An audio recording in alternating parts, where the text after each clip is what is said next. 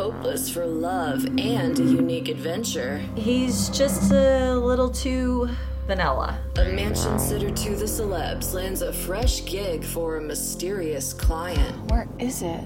It's the freaking boondocks out here. Cut off from the outside world. I can't hear you. You're cutting out. Menaced by a mysterious presence. And introduced to a new reality. Look at all this cool bondage stuff. The Assignment. Watch this series now at gemweathers.com.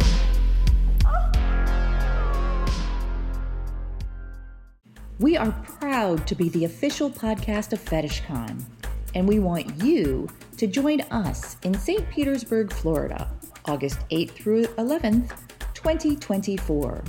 The trade show brings together models, producers, industry leaders, and fans from all over the world, and brings you great classes in kink or how to become an industry professional. You can get all the details at fetishcon.com.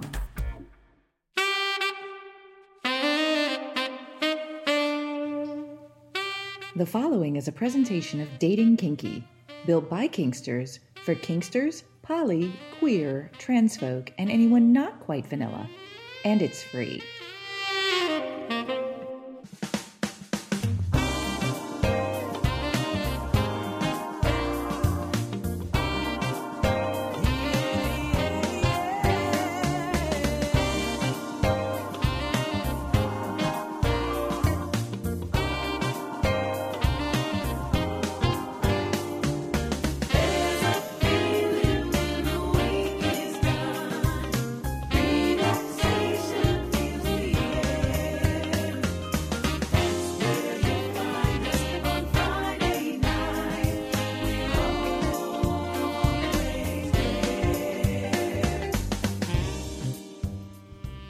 In its fourth season of presenting personalities as their authentic selves, this is What Women and Other Wonderful Humans Want, presented by Dating Kinky, the official podcast of FetishCon. It's an intimate conversation with people inside the kink and fetish worlds, as well as other educators and sex-positive personalities sharing their stories of what makes them who they are. And now, here is your host, John, or, as they are known in the kink and fetish communities, hi there, Catsuit. Hello there, Nookie, and to our listeners, welcome. Welcome to the end of an era. For over 200 episodes, What Women and Other Wonderful Humans Want have brought you the stories of people in the kink and fetish communities unlike any other podcast. And today is the last one by this title. We will be rebranding in 2024, becoming a show that is authentically kinky. And that's going to be the new name of the show, Authentically Kinky. We're so proud of what we've done, and we can't wait to see what we will do. We already have a great lineup of guests getting ready to start 2024, and I know you will enjoy it. We're going to try to do more video podcasts. We're going to try to travel a little bit more and get a wider variety of guests for you, both from the top and the bottom, from dominant to sub. We want to be able to bring you an entirely authentic look at what it's like to be kinky. And I can't wait to get started, and we will do so on February 13th, 2024. You'll see a lot of changes on our social media. You'll see a new look, and we might have some new people joining us. We're very, very excited about it. But it wouldn't be a wonderful transition unless we had an amazing guest for our final episode of this title, and we do. Someone who has joined us before and has been one of our favorite guests ever. Best known as the Chicago Mistress, Mistress Simone is a career dominatrix who started out in Chicago 30 years ago, expanding to her second studio in St. Louis, Missouri around 13 years ago, and now she travels monthly between the locations to create unique BDSM and fetish scenes with those she connects with. Over the years, she's developed a reputation as both a heavy bondage dominatrix and a CBT mistress. When submissives ask what her main fetish is, her answer is control. She loves developing unique scenes in which controlling sensory input is the focus. Her main domination style depends on the subject, their actions, and their connection. One thing that will remain constant in every encounter is her pure enjoyment at what they create together, whether it be a corporal correction, mummification, or sadism. The Chicago Mistress, Mistress Simone, our guest on What Women and Other Wonderful Humans Want. What was the genesis of what made our guests who they are? We begin that journey with the first five. 5 questions about firsts. First time you ever bought a toy that you absolutely had craved and just had to have? So, in my second year as a professional, I purchased my first pair of bondage mitts from a local leather manufacturer at a toy fair that one of the local munches was having. And I just had to have them because that's kind of where my love for encasement and restriction, mummification started, was taking away the movement of the hands. So I'm going to say probably my leather bondage mitts, which I still have in my dungeon in Chicago. That's beautiful. Speaking of heavy bondage and encasement, first time you ever put somebody in such heavy bondage that you went to yourself, I can't believe I went this far. Oh, I don't know if I've ever actually said that. But I would probably say the first time I did a full body plaster encasement. And it was messy and it was wet. And, this was probably about 27 years ago. And, back then we didn't have all the cool stuff that you can use for plaster casts. So we were using the old plaster of Paris. And it was pretty hard to get off, even though I had the right tools. So that would probably be the first time I said that. Maybe the only time. Do you remember the first time you ever performed CBT and what your feelings were doing it?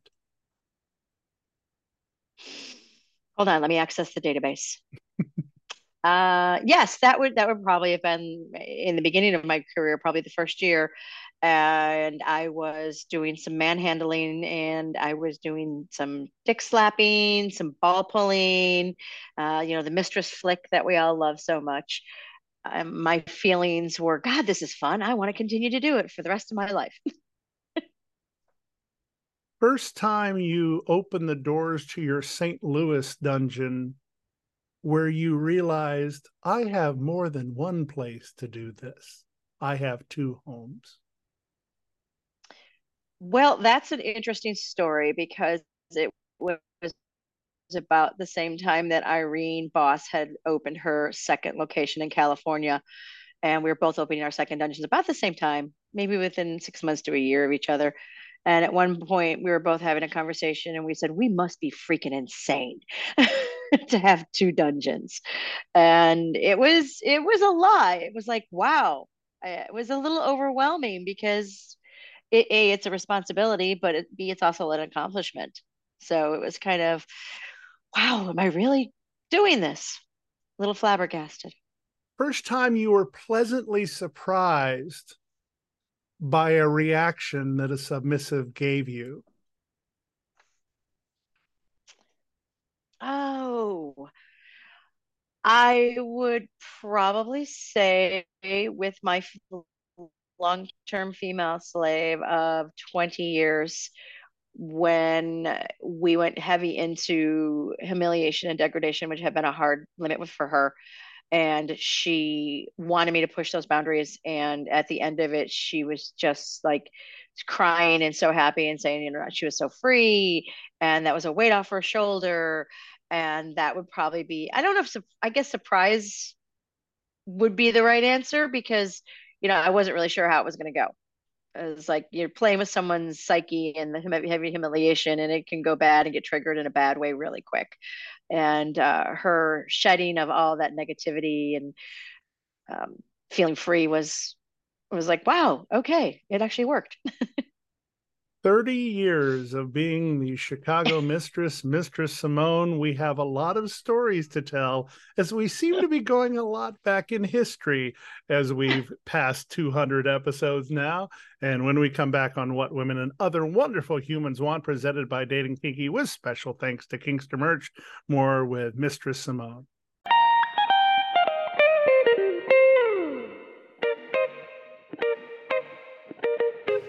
For more than 3 years, we have presented this podcast as a labor of love without paid advertisers.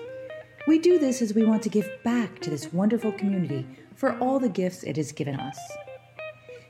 If you want to financially support our efforts, please visit bit.ly/thankscatsuit and give what you can to help Catsuit travel, teach, and bring you great in-person interviews.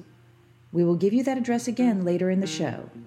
Now, here are some words from Catsuit's friends about things you should know about. Hi Catsuit. Thank you so much for sharing your wholesome space with the team of Fetish Bacchanal. Sparkle the Brat and I, Goddess Alanis, will be hosting a 3-day kink-filled retreat in Jamaica, June 28th to the 30th, 2024. This is going to be an escape of a property with a cleansing mineral cave right in the heart of it. Follow @Fetish Bacchanal on Twitter for more updates on ticket links, vending, performances, and more. Craptaculous boundaries are not your fault. The more severe the dysfunction you experienced growing up, the more difficult boundaries are for you. David W. Earl. Or as Miss Titania said, nobody ever warns you that when you come from dysfunction, a healthy mind can feel unsafe. We spend our lives being controlled by others, so we learn to control others. Or we allow others to control us in exchange for love.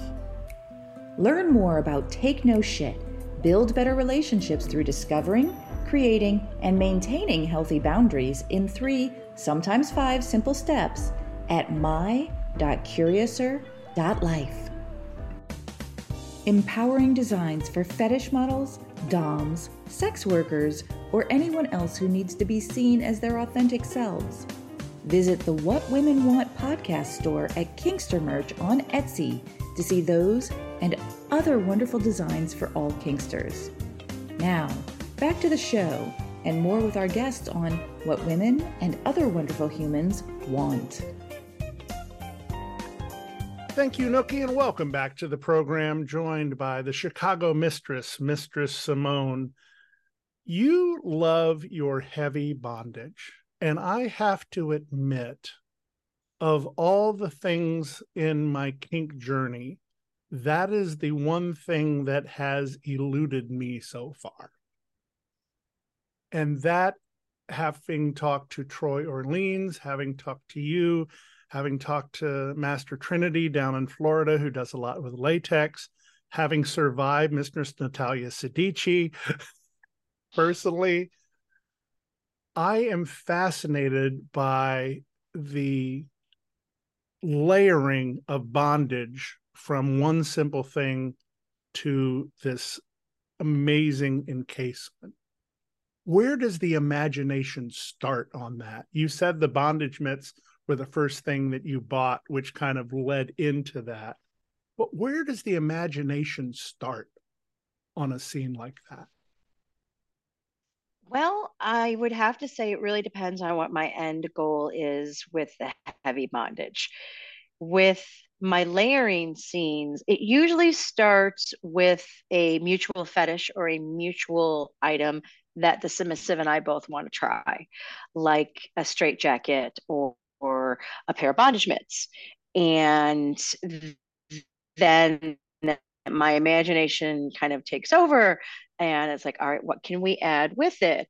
So it's kind of one starting point, and then you want to see how far you take it and what can I add. And it's really funny because I find that when I am in a heavy bondage scene, not only is the submissive uh, getting into another headspace, but I'm getting into a headspace. And I recently realized, which really sounds stupid considering I've been doing this for so long, is that when I am concentrating on layering and doing more and making it more intricate and more difficult or more relaxing, that my brain shuts off and I concentrate solely on what I'm doing.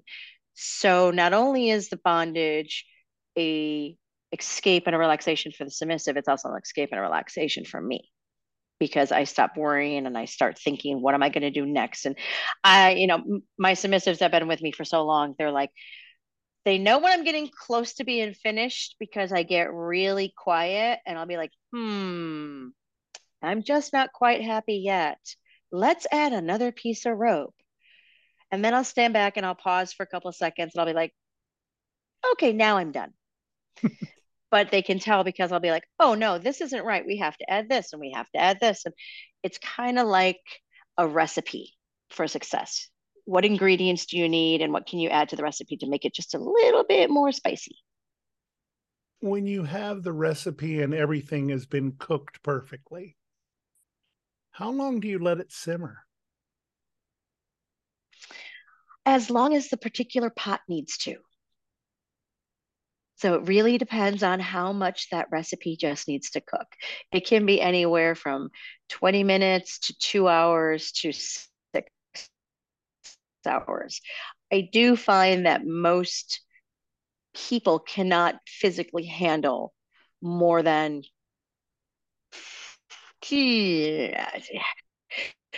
I'm going to say 2 to 3 to 4 hours, probably 4 hours in one position. Because if you think about it, when we sleep, which is another form of not bondage, but we're not consciously thinking; it's our subconscious takes over. Our body is continually moving when we sleep. We toss, we turn, we fluff the pillows. But when you are in a sensory deprivation, heavy bondage scene, usually you only have a little bit of wiggle room. You want to leave some wiggle room so that the circulation stays and all that safety stuff.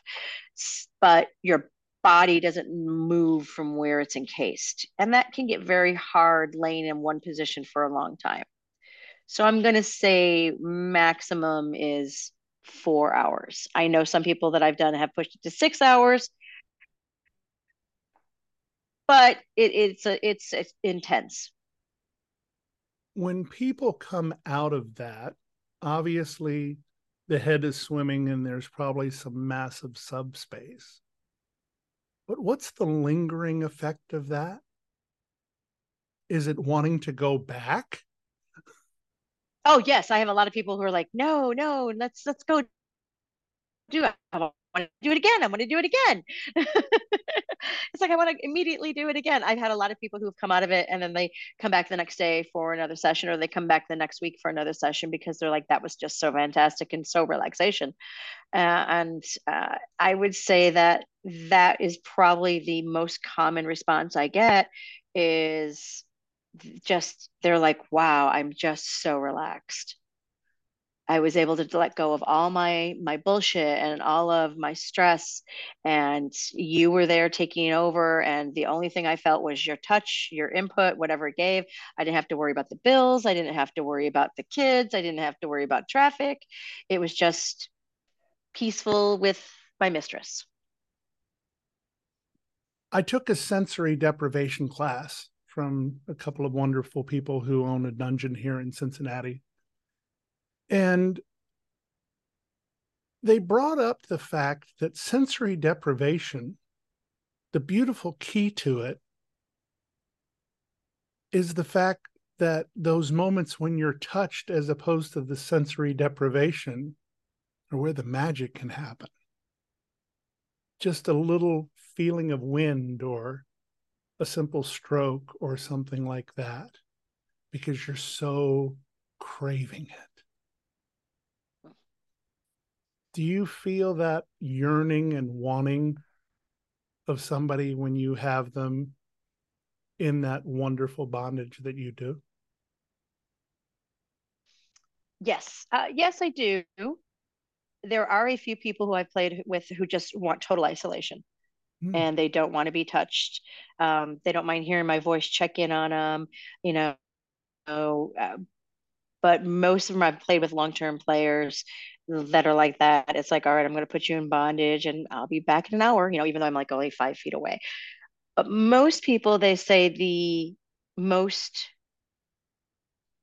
intimate and special times when they are in a heavy bondage scenario is when they either hear my voice next to them, or if you're in a hood, they feel the pressure of my hand, or running their leg up and down their leg, or just a simple on their chest checking in.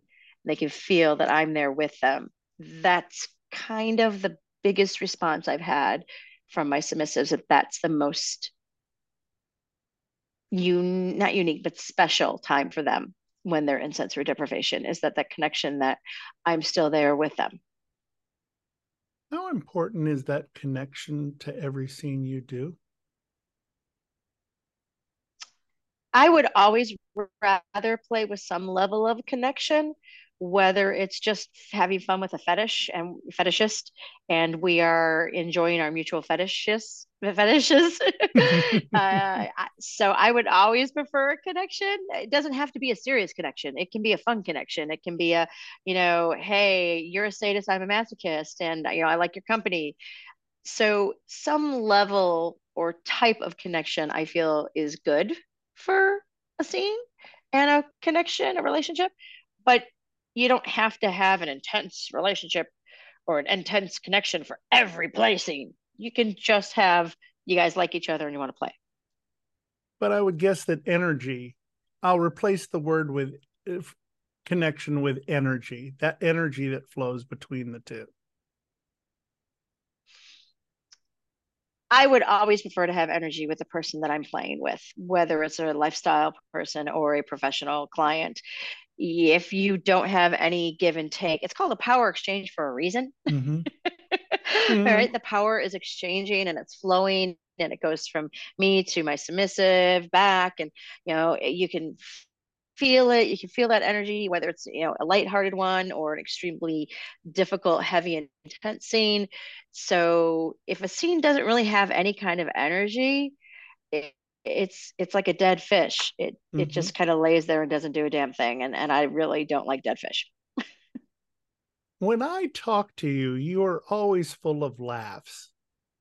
You're a very happy go lucky person. When I see pictures of you, you are always intense. The bane of my career.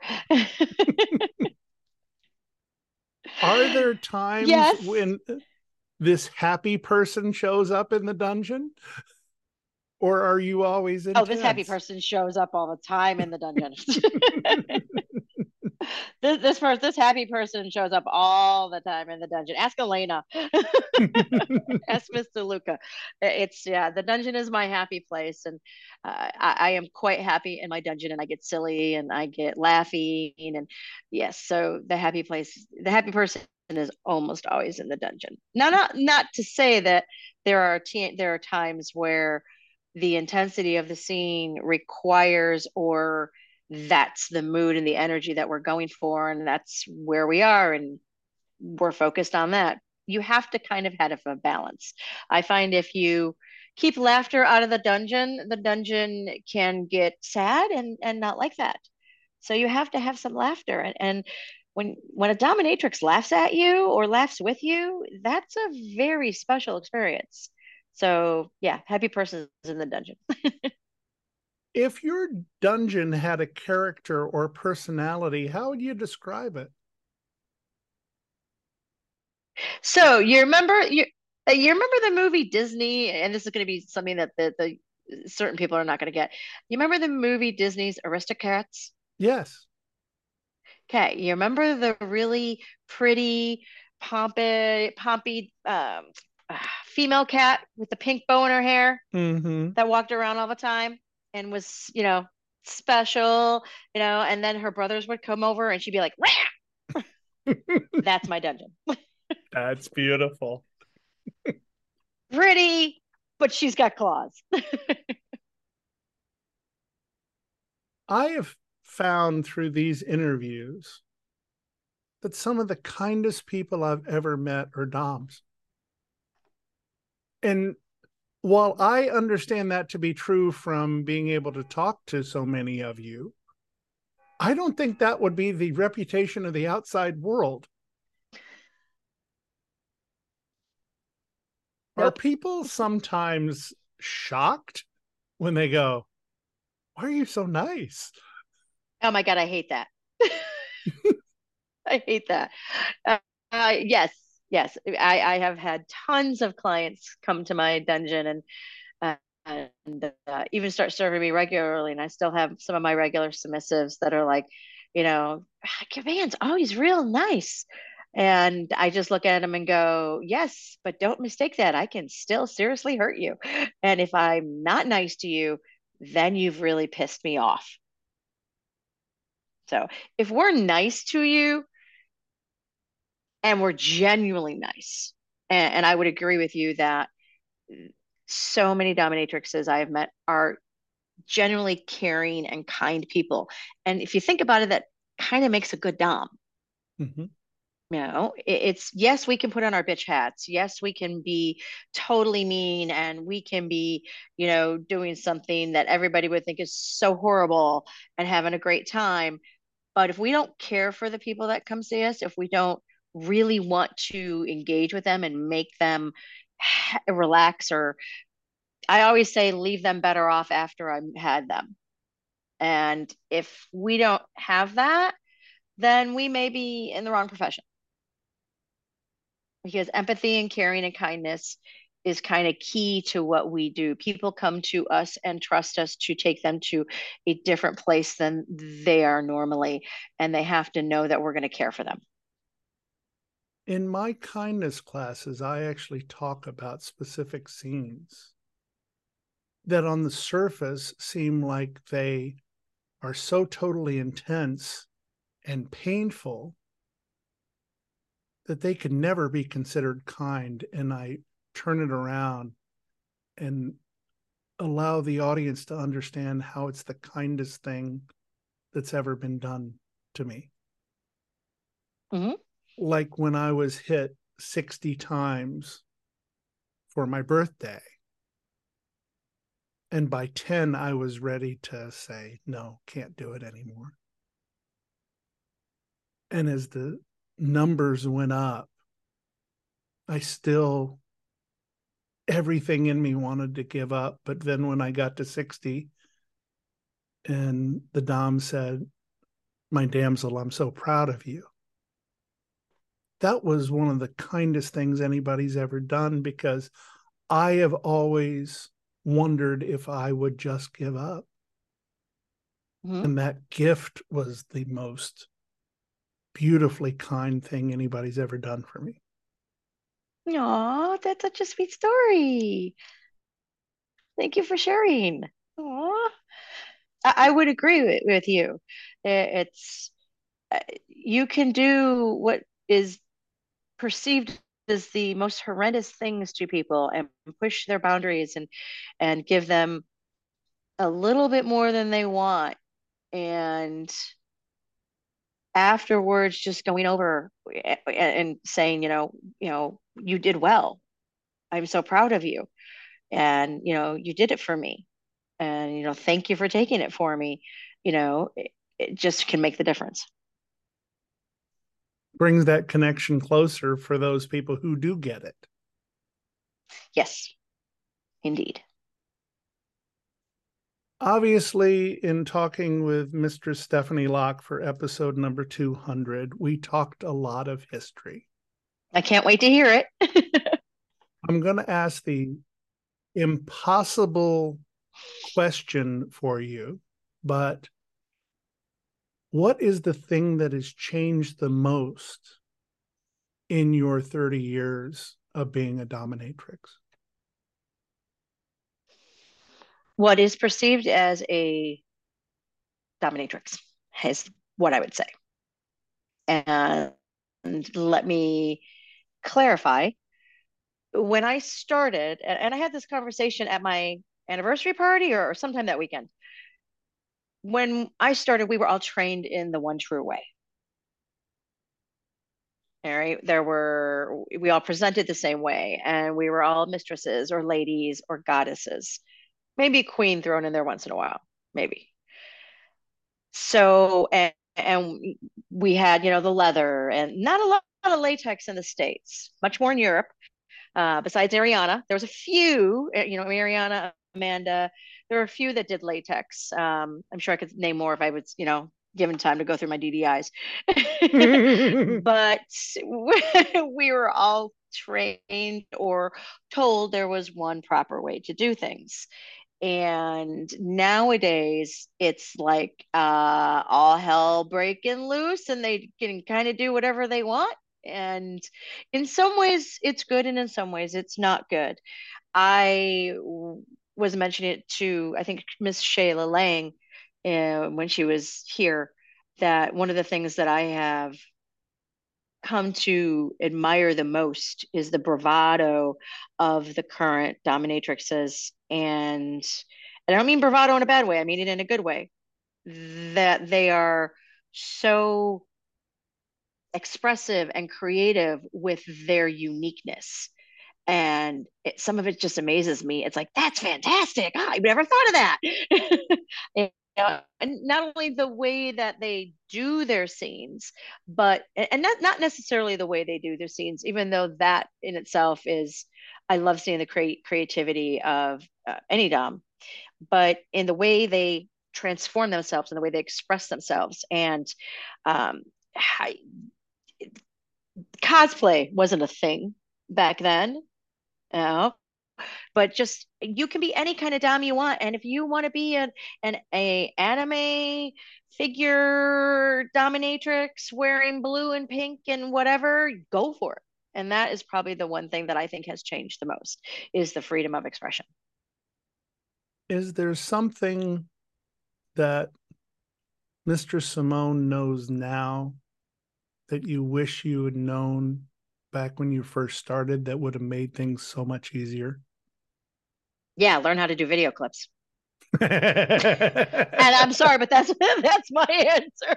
That's my answer. I'm sticking to it. It's like, yeah, it is. Yeah, I would have learned how to do. I would have been much more focused on the upcoming tech of how to do clips, because I think it would have benefited me, especially now as an older dom. I would have had that bank of 30 years of fucking fun scenes, that now people could go back, oh, look what she was doing 5 years in. And yes, so that is the one thing I would say I'm sad I didn't do. Using the words carefully, but they came out of your mouth, so I will say them carefully. As an older dom, did I do that properly? Yes, you did. I'm just seeing myself coming to Chicago, just connecting through Midway and having you standing there going, remember when you said I came over here because... Right. You have an hour now. I'm sure we can find something to do between flights. Let's go. Do you find that there are some people who want that style that you have because of not only the knowledge, but because of the seriousness that you can bring to it? Because a lot of times with younger doms, and especially some of the ones that you might see posting stuff on the internet, a lot of it seems like fun and games.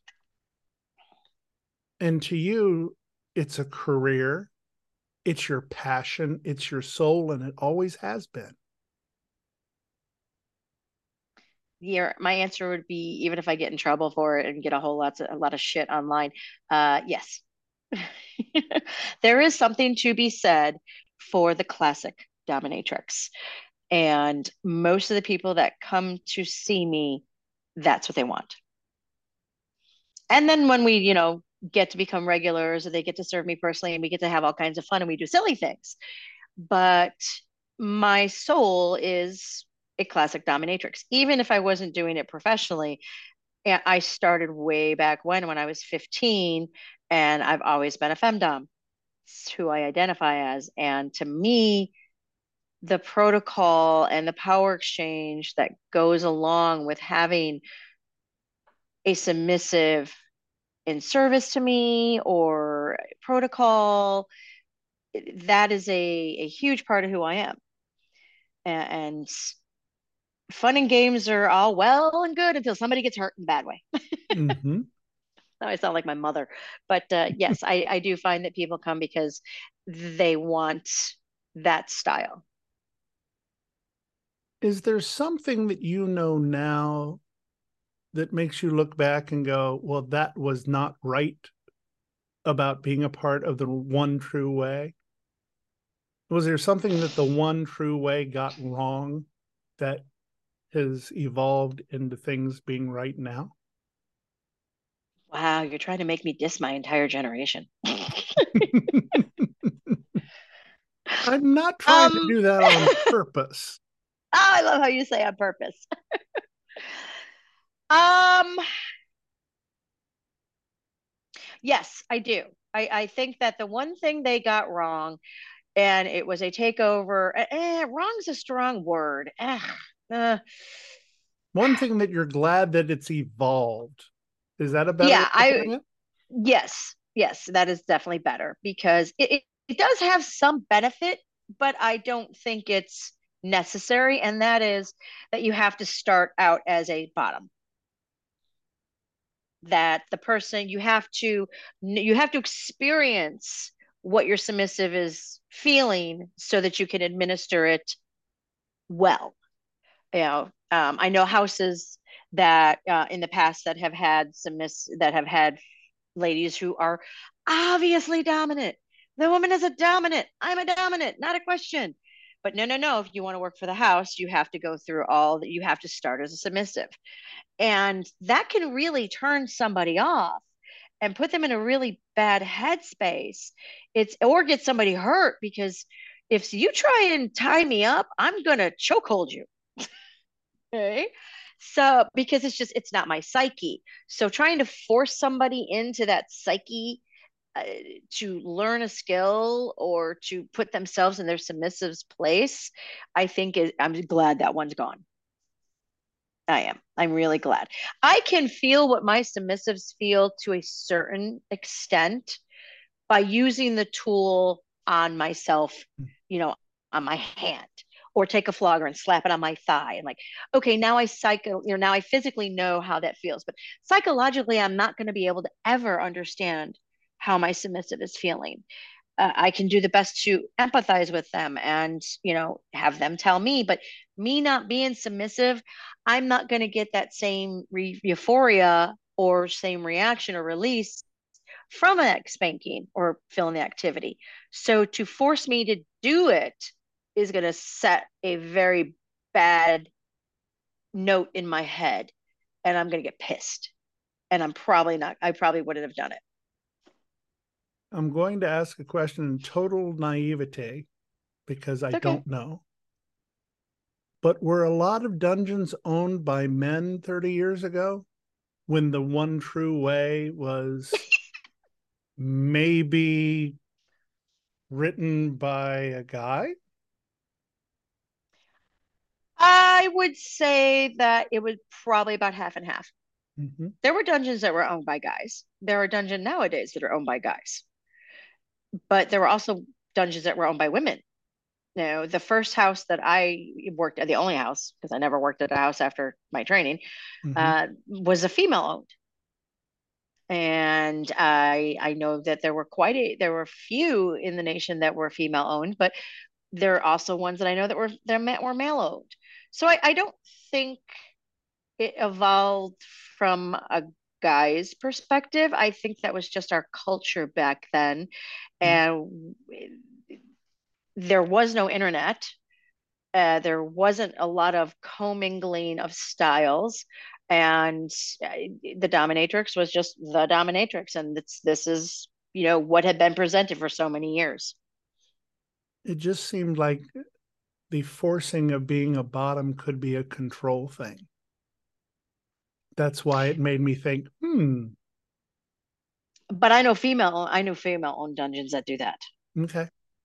So yeah, not the one I worked at. I'm literally asking because until the last 3 years, the amount that I knew about any sort of dominatrix at all, it could be fit into a little shot glass. And look at you now. You've got an entire brewery. I have been blessed, that's for sure. Well deserved. Thank you so very much. I'm going to use a song lyric. Is Chicago your kind of town? Chicago's always been my kind of town. It's my hometown. So what yes, is it Chicago that's so is my kind of special town. about the second city? Oh, first of all, you called it the second city. Well, I'm an old improviser. I'm sorry. That's what came to mind. It's okay. It's that New York Chicago battle, I swear you're going to meet me at Midway when I make my connection here. I am. I'm gonna be like, so second city, huh? So Chicago has the unique privilege slash blessing slash curse of being one of the major, if not the major, Midwest city.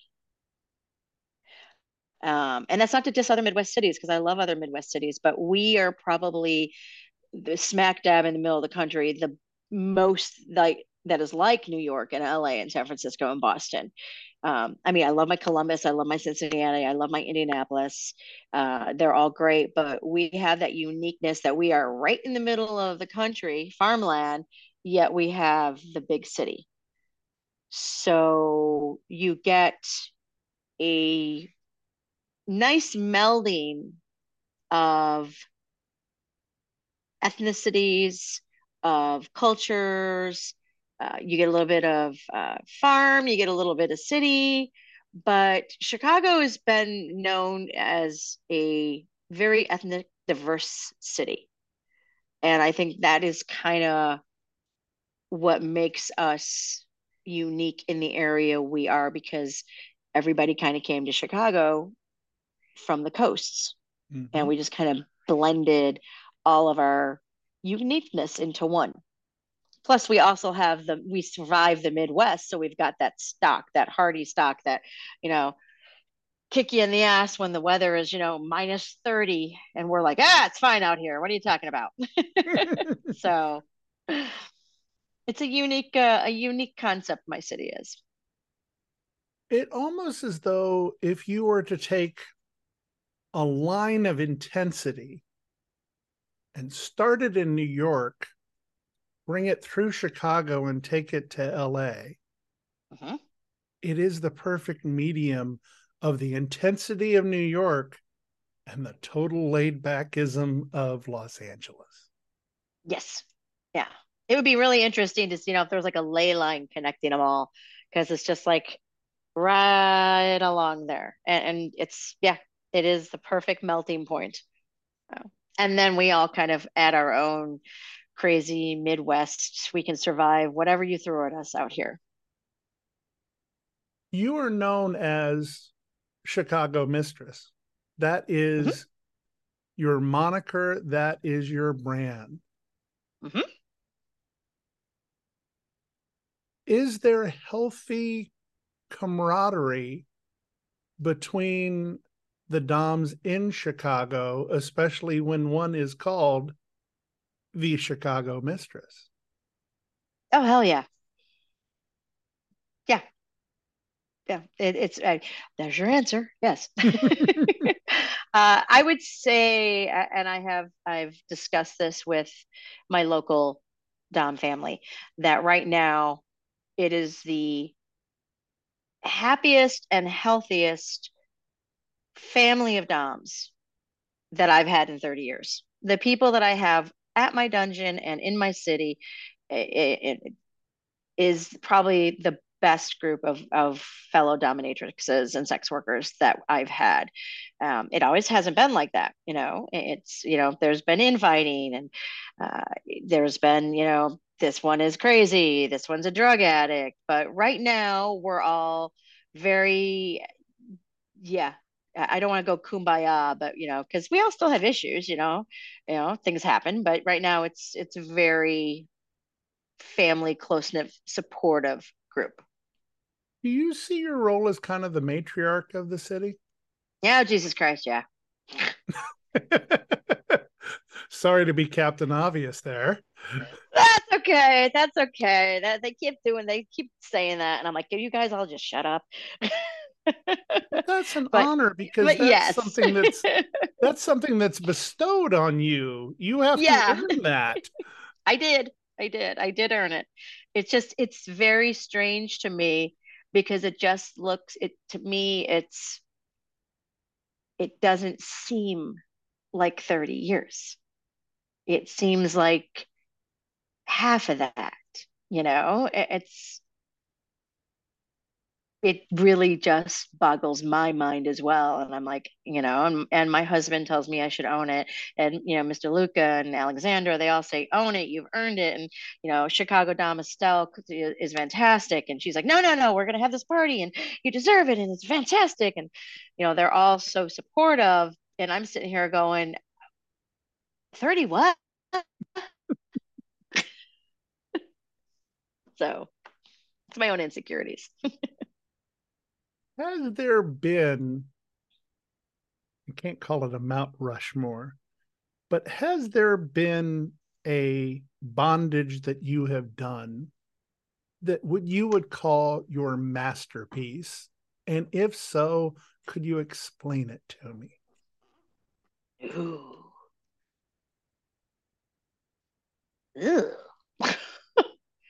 How long you got? Can I go through my phone? Sure. No, I went 3 hours with Jim Weathers and Skylar West recently, so yes, I understand this. It's been 30 years. I don't remember half the shit I did. I got to look at my phone. Ooh. But like when I was a television producer, when I was a television producer, I had that one show that I always loved.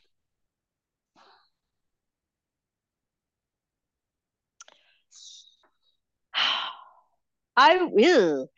I don't know if I could really narrow it down to one, because so many of them, they evolve organically, and they evolve, out of my imagination, and I'm out of, the submissive's willingness. And so many of them at the end, I just sit back and look and go, wow, that's really cool.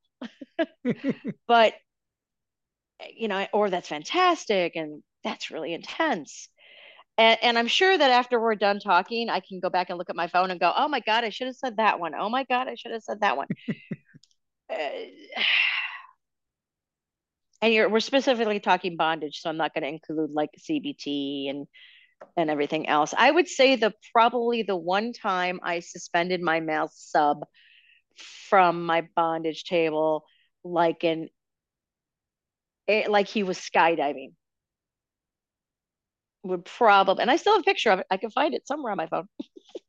And it was like the whole, like this with his arms out and his legs up and just suspended above my table, inverted, like he was, sky. The only thing would have been better if I put a fan under him. And he's a big boy.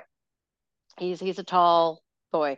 And he was face down, totally inverted, not in bodysuit to make it easier, just total rope, chains, leather restraints, totally naked. Will probably be one of them. I can picture it. Okay, I'll just send a picture to you later. We will be right back and talk with Mistress Simone a little bit more, because I want to talk about the future. Ooh. Oh, when God. we come back on What Women and Other Wonderful Humans Want, presented by Dating Kinky, with special thanks to KinksterMerch.com. Welcome to the Yoniverse. I'm Scarlett. And I'm Anya. The Flaming Yoni podcast is a celebration of the beautiful and unique expressions of female sexuality. From asexual to megasexual, from lifelong monogamy to relationship anarchy, from deep spiritual bonds of sacred union to spur-of-the-moment flames. It is all infused with Yoni energy. Search for the Flaming Yoni on your favorite podcast platform. You will not leave the same as when you came. Sexual Equanimity by Podophilius. This is a wonderful story of overcoming adversity in which the character's story begins in a world of chaos and despair and ends in a joyous sense of mental release and understanding. Sexual Equanimity is a must-read for anyone struggling with feelings of shame and guilt as a result of their wants, needs and desires. Zane's story will resonate with many submissive males whose stories echo Zane's own and provides great insight and clarity. Make sure this book is on your reading list and ensure you don't miss out. It may just change your life. An enthralling read that combines mental health and healing with kink. The ultimate submissive man's Bible. Also, don't forget to give our Rumble channel a follow at Chasm Podcast. Yo, this is Podophilius. Sexual Equanimity is now available to purchase as a paperback and an ebook on my website, which is www.podophilius.com. Alternatively, you can purchase the Kindle edition, which can be found on Goodreads and Amazon. Are you curious about kink but don't know where to begin? Or maybe you have a friend who, while they appreciate your interest in BDSM, they don't really understand what it's all about. You should check out Kink for the Curious.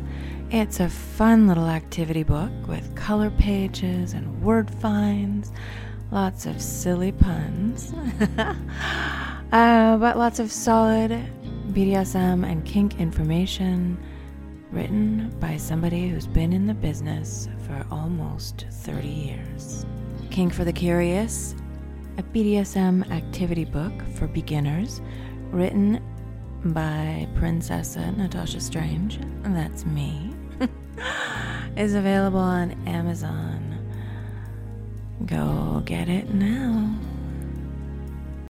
Hi, this is Venus, and I have a special message going out to all the single ladies listening right now. What if you could have a committed, loving relationship with a partner who is monogamous to you, but who would love to see you have sexual experiences with others? Sounds too good to be true, right? Well, it's not. You really can have your cake and eat it too. You can have it all. Learn more at venusconnections.com. That's venusconnections.com. I'm Dr. Allison Ash, intimacy coach and educator and the founder of Turn on Love, and I am delighted to be offering my sexual and emotional intimacy skills master course in January. This is an 8-week virtual live instruction course. All classes are recorded for folks who can't attend live. We're going to dive into a ton of experiential skills, science-based data, and practices to help you create and sustain the level of emotional and sexual intimacy that you want in your lives. Care to join us? Use the promo code WWWPodcast for $50 off. You can find out more about this course and my other offerings at www.turnon.love. Thank you for joining us. Please show your support of the show by subscribing on your favorite podcast platform and leaving us a rating and review. You can also subscribe to our video channel at youtube.com/@whatwomenwantpodcast. And to financially support the show, which we greatly appreciate, please visit bit.ly/thankscatsuit and give what you can to help Catsuit travel, teach, and bring you great in-person interviews. We very much appreciate it. This is Nookie, and Dating Kinky has brought you this podcast since day one. We believe in great education for our community, and this is just one of our efforts. Please join us at Dating Kinky, built by Kinksters, for Kinksters, poly, queer, transphobes, and anyone not quite vanilla. And it's free. Welcome back to the program, joined by Chicago Mistress Simone from the beautiful city of Chicago. And I love that city. I just need to get back to it more for so many reasons.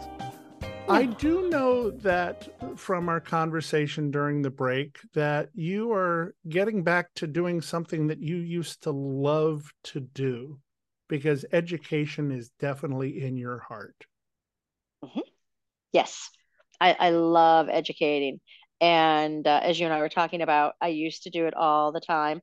Started educating probably around, my career started in 93. So I'm going to say probably around 97. And I would teach classes I used to run a fetish store in Chicago called Taboo Taboo.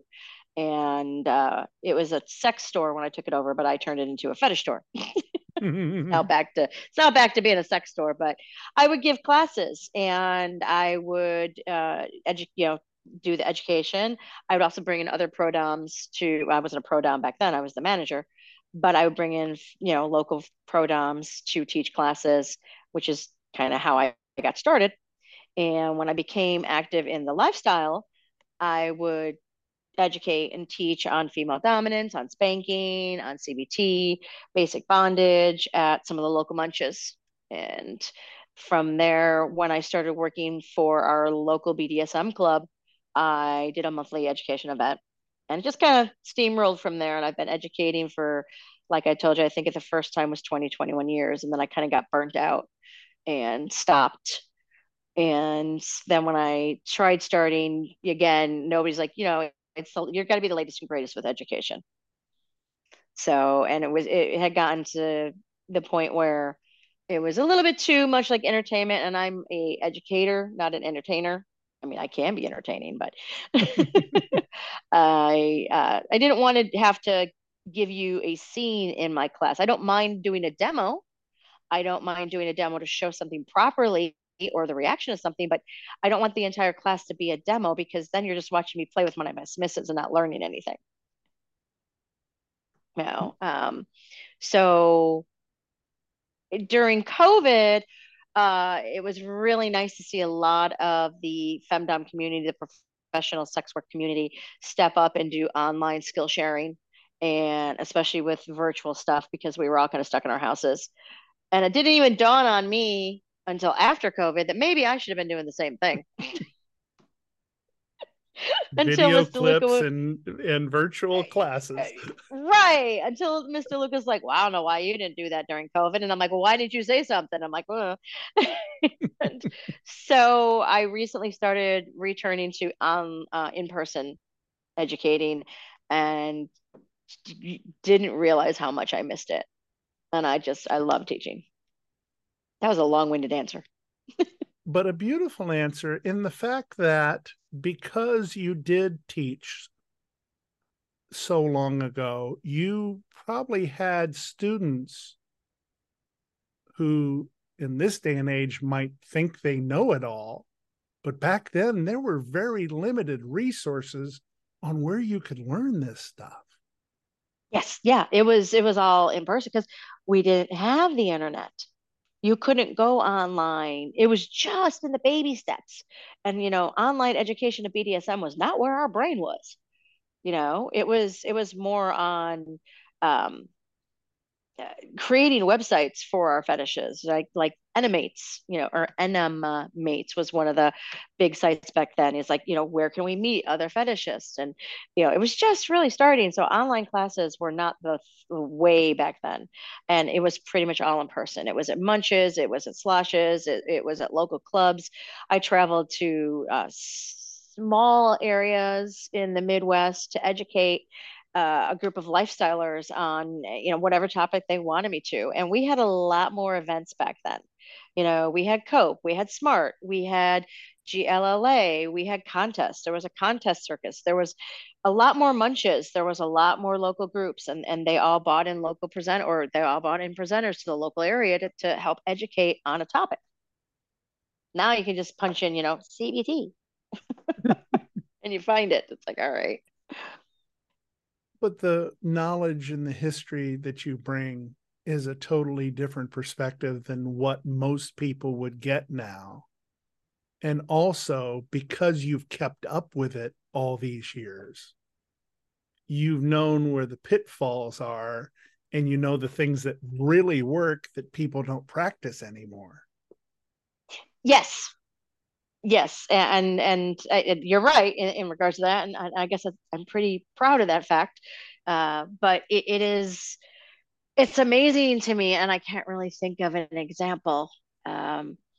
But in conversation at some of the classes that I've taught recently, or even in general conversation with a group of DOMs, and they're talking about something, and I really cannot think of an example, and I'd be like, well, why don't you guys just do this? And they're like, we never thought about that. I'm like, what? Okay. All right. But, I've learned an incredible amount of new things and creativity from younger DOMs as well. And you have to be open to all learning. Even if it's bad learning, it's going to then teach you what not to do.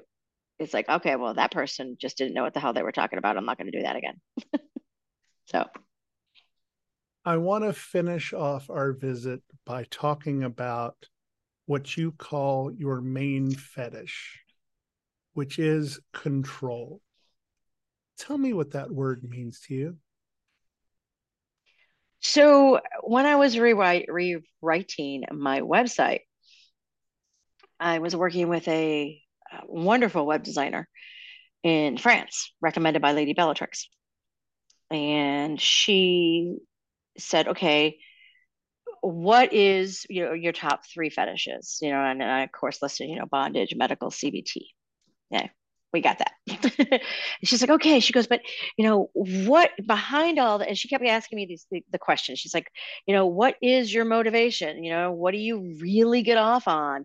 And I'm like, well, bondage, CBT, medical, blah blah blah. And she's like, no. So I actually had to sit down and think about it. What do all of the things that I really like have in common?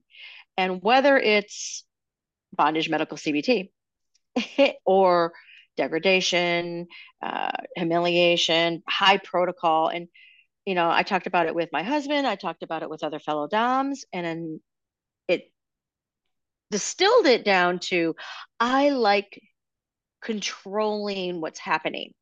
I like creating the scenario.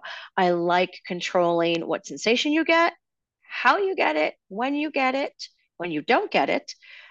And even outside of scene, I like controlling your behavior. When you have an orgasm, when you don't, when you exercise. It's I am the ultimate control freak. It's what I enjoy. Now, given it can get a little taxing, because if you are taking the responsibility for the control, you really can't say, I'm not in the mood to do it today. So it can be, it's not like, oh, I just really like spanking and you can spank someone and then you're done for the day. It's like control is more of an all encompassing factor. And you can't just say, I ain't going to do it today, because then you're leaving your submissive or whatever scene you're doing kind of floundering in the wind. So it has its pros and cons. And I believe there's probably a fear from many to actually be able to give that to someone. Oh, it's scary. Definitely. And I don't need all encompassing control. Just when you are with me, whether it's contextually when you're with me, whether it's 5 minutes, 50 minutes, 500 minutes, that time we're together, when we negotiate it, I'm the one who creates the structure of our enactment. I want to be in control of what we do based on our mutual interests or what you'd like to explore. And everybody has a safe word and everybody has an out, and it's all negotiated. And, it's like, but that to me is my fetish of you trusting me to take you where have given me the control to take you where you need to go. And the beauty of being on the other side of that just must be breathtaking. It is. Not to try a pun there, because that can. I was going to say that was all my efforts. That was just really. I wasn't trying. I do try so often, but I wasn't trying at that time. See, it has to come naturally. Just like control, it has to come naturally. What are the best ways people can find you on this wonderful, technologically advanced place that we live in called the internet? If they just punch in Mistress Simone or Chicago Mistress, I should come up. I really prefer if people contact me with my website, which is chicago-mistress.com. You can find me on Twitter or X as Chicago Mistress.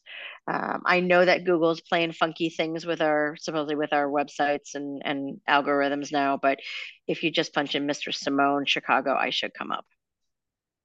You are a brand after all. Exactly.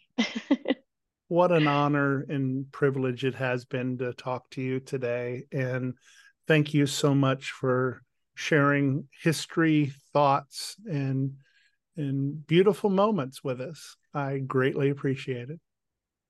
It has been my honor and privilege to be asked to be in the Legend series, and now I have to own that word because it's out here now. And I hope to meet you at Midway when you're flying through soon. I will send you my itinerary as promised.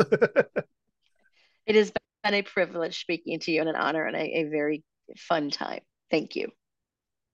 She is just a remarkable mistress, and it is so lovely to not only hear her history, but hear that there's a great future for this wonderful dominatrix who calls Chicago home. I look forward to meeting her one day. That is on my bucket list of 2024. And as we move into 2024, we get ready for a new era in this program. Authentically Kinky, presented by Dating Kinky with special thanks to KinksterMerch.com, comes your way February 13th. And if you want to hear the story and you might have missed it last week, here's Skylar West to tell you more.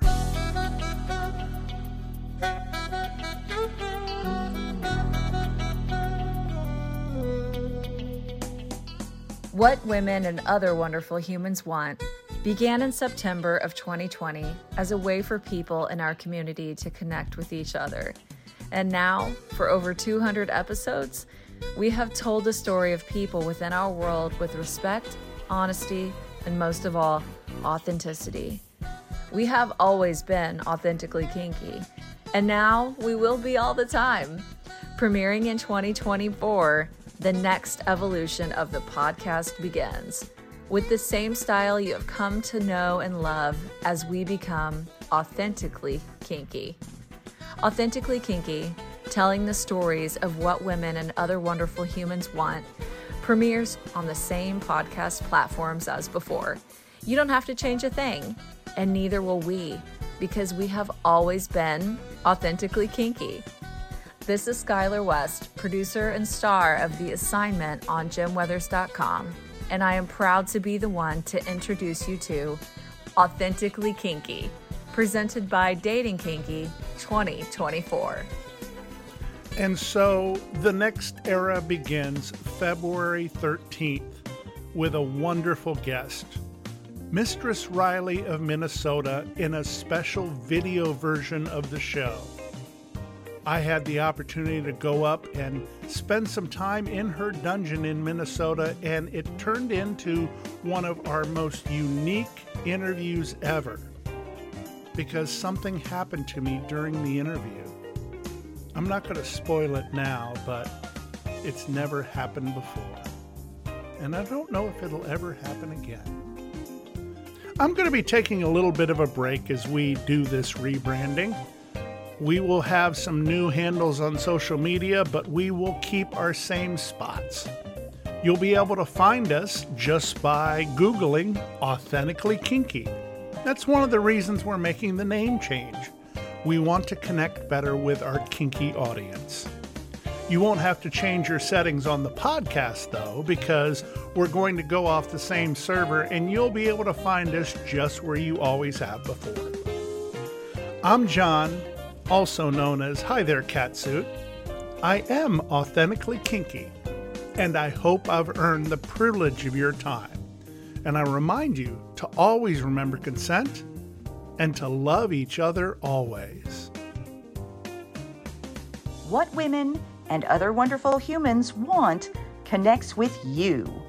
Join us on Twitter at What Women Want P1, on Instagram at What Women Want Podcast, and for our kinky friends on FetLife at WWW Podcast.